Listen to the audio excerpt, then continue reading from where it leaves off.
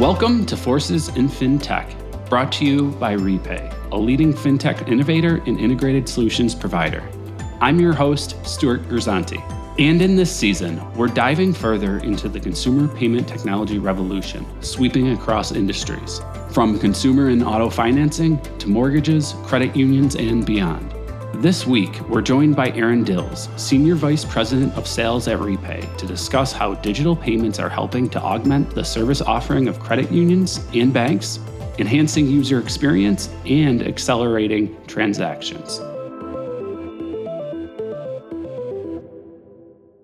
Before joining REPAY, Aaron already had a long career in financial services. He's one of those rare people that's already had experience in all facets of the sector, including the front, back, and corporate office.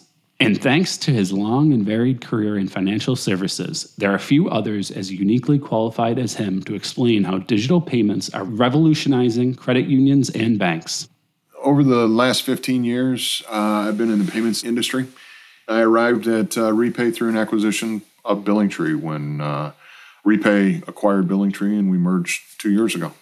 My current leadership role here at REPAY, I lead the vertically aligned team of enterprise-level sales executives, client success managers, partner managers, sales engineers, and implementation managers to do everything start to finish from on credit unions and banks, going through the system and getting set up. I also work with the internal team members here where I drive additional integrations, product enhancements, and partnerships for the credit union bank space. Great. Thanks for your background. Next, it would be great to hear your thoughts on the state of credit unions today, the TAM, and what makes credit unions ripe for the digital transformation. Credit unions, the industry itself, has been steady to strong over the last number of years. Membership growth, somewhere between 5 and 7% a year. Deposit balance growth, somewhere between 4 and 5% a year. And the next statistic that's kind of interesting is the loan growth. It's been between 8 and 12% as the number of loans, but the balances of those loans have increased by over 20%, which is quite impressive. So understanding the market now, talking about the total addressable market here, there are about 4,800 credit unions, about 5,000 banks in the country. About 25% of those banks and credit unions offer a REPAY-like service or the ability to accept payments from an outside FI. This leaves a lot of open opportunity in the market for that addressable market. There's not a digital transformation going on. I call it a digital revolution going on in credit unions and bank space. This started because of COVID-19. Every bank and every credit union forced their employees to work remote. And, in that same time period, in-person transactions, they've not come back to the pre-COVID levels. They're still paying their loan payments. That hasn't changed, but the way that they pay has changed. And so with that, how do people want to pay? If someone does not have what's referred to as auto pay set up, they write a check. And auto pay is simply transfers made from their savings or checking account to their loan for payment on a monthly basis. And if they don't have that set up, which is about half of the credit union members, they write a check. So they send a check in. And they want the alternative of being able to pay online and self-service that. So that's where we come in, and that really is the fit for what REPAY does. So moving on, you already hit on some of these points, but what are the credit unions and banks looking to achieve when adopting modernized payment processing for their customers? Every organization has a different overall needs matrix. And every credit union and every bank pretty much have the same overall objectives in their matrix. So multiple options, they want it to be highly configurable to their specific situation. Then they want a bunch of integrated delivery channels. Virtually every channel that they're offering or a way that they communicate now with their clients, customers, members, they want to be able to provide the option to make a payment. Then they're looking at it and they're saying, how can we make operational or process improvements? How can we scale things better, right? And the fourth one, and sometimes this is the most important, additional tools for collection purposes. So how can my collectors or my agents or my customer service reps or my member service reps actually have more tools available to collect a payment now? Those four pieces are all outside of price. Price is immaterial. So how do you classify a modernized payment processing solution? So it should be an omni-channel, at least as much as possible, solution, right? It needs to be integrated or a built-in component of a text-to-pay solution. I want to be able to communicate on that texting level that every one of us participate today in everything we do. And then a pay by link. So as a collection agent, how do I send that payment link out to make that payment now while I'm talking to you, because you don't want to give that card number or that account number over the phone? And then is there a way to make it a single sign-on experience for the home banking platform? Because everybody's doing all their banking online on an app on their phone. So why would I want another portal or be able to offer that solution in addition to a portal that's standalone? So you got to carry all these wagons. And then there's the old-fashioned wagon. I call it the analog wagon, the IVR solution. Not everybody wants to do everything digital over the internet, but they don't have a problem doing it via a touch-tone telephone system and an IVR system to make a payment. So all of those components come in to an omni-channel experience. Thanks for breaking that down. Now back to REPAY. It sounds like the offering is well positioned to address the customer's needs, but is it typical to go through an RFP process, or how is the competitive environment? Typically, there's not a formal RFP process, but both banks and credit unions do follow a normal procurement process. It involves a user experience review, so they want to see a demo. So you had a demo on the user experience. Now you got a demo that's about the technical side and the integrations and the pieces that are there. Most of the time, it's multiple demos about the platform itself, and there's a whole due diligence phase that goes on and a compliance review. Those are the typical flows through there. And they use systematic diagnostics of their internal processes now. They carry that forward in their procurement process. They take their time. There's typically no snap decisions that are made by any of them. And that's really what it's about. They take their time. They're looking for the best value for the financial institution, and they're looking for the best cost to the customer. The competitive environment, yes, it's definitely picked up in the last 4 years.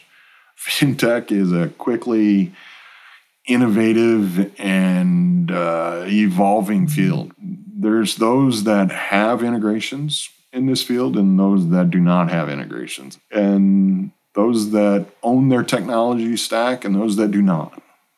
And those that do not, they're simply white labeling and reselling gateways that others are providing.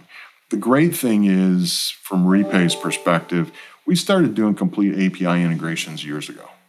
And we own our own technology stack.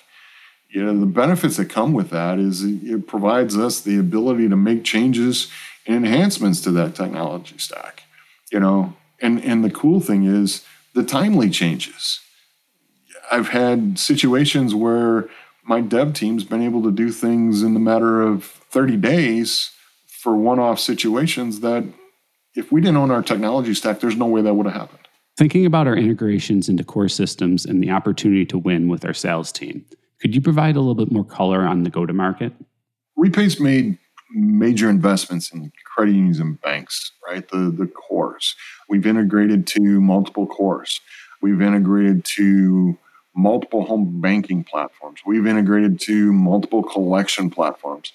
That's for our vertical, the credit union bank vertical, and that's for the other verticals that we've done as well. So those are some of the things that give you that real reason for the opportunity to win.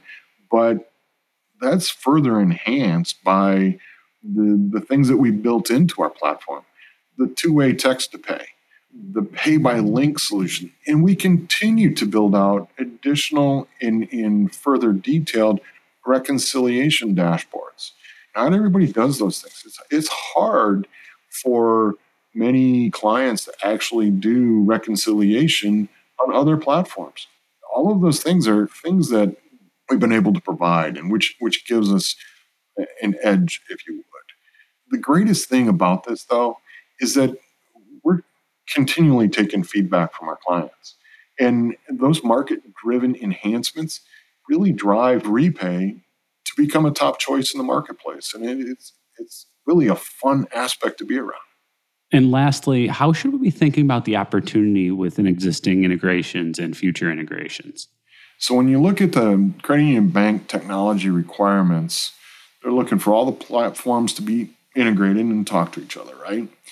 They want to remove as many of the manual processes as humanly possible, because when there's a manual process, you actually have more chance for error. And then they want to streamline the communications. Now let's understand how we should apply that. Let's look at our current integrations. Our integrations are with the bank or the credit union's core system. Our current integrations are with multiple home banking platforms and multiple collection platforms and multiple loan origination systems. Why did we do all of that? We did all of that because we're looking for the real-time posting of that payment, because each of these platforms are integrated with each other, and everybody wants all of these platforms to be integrated to take the payment in all the different areas. So in order to do that, you have to do integrations on multiple platforms and different delivery systems, right? So it's different delivery channels. So to hit the different delivery channels, we need the different integrations. And how can we further embed ourselves within that communication path? So that's our current side. Now, when we look at the new integrations, the stuff moving forward, it's more the same type of integrations. I mean, we definitely haven't covered everything yet. And then there's a whole lot of new Fintechs that are coming to market every year. So all of those things come into play. But we also need to understand the strategic fit of that Fintech with the industry. We need to understand that strategic fit. And then what we really want to do is build out that matrix of integrations to cover 90% of the market. So it doesn't matter what their combination is, that we can actually fill their needs.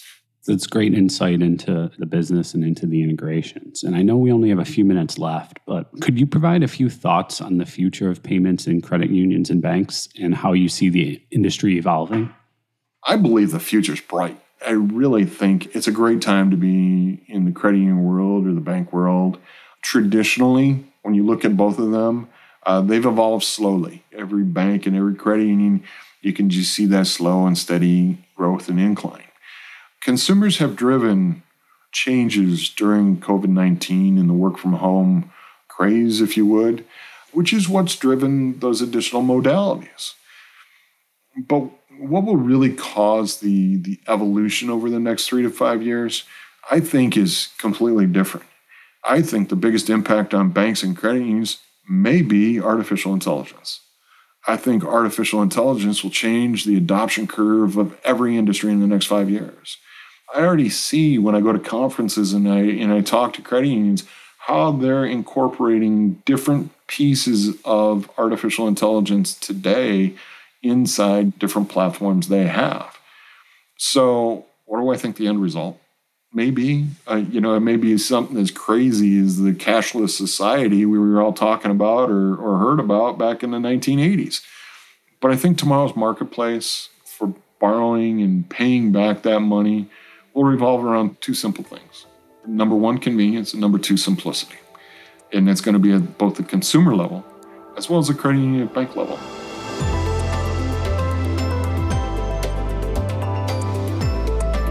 The COVID pandemic showed banks and credit unions just how vital digital payment solutions are in the modern world.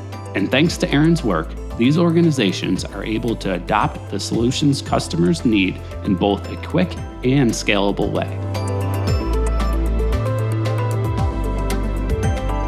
That's it for this episode of Forces in Fintech. If you like what you heard, please spread the word and rate and review us on Apple Podcasts, Google Podcasts, or wherever you stream our show. Thanks for listening, and we hope you join us next time as we continue to explore the new and exciting powers across Fintech.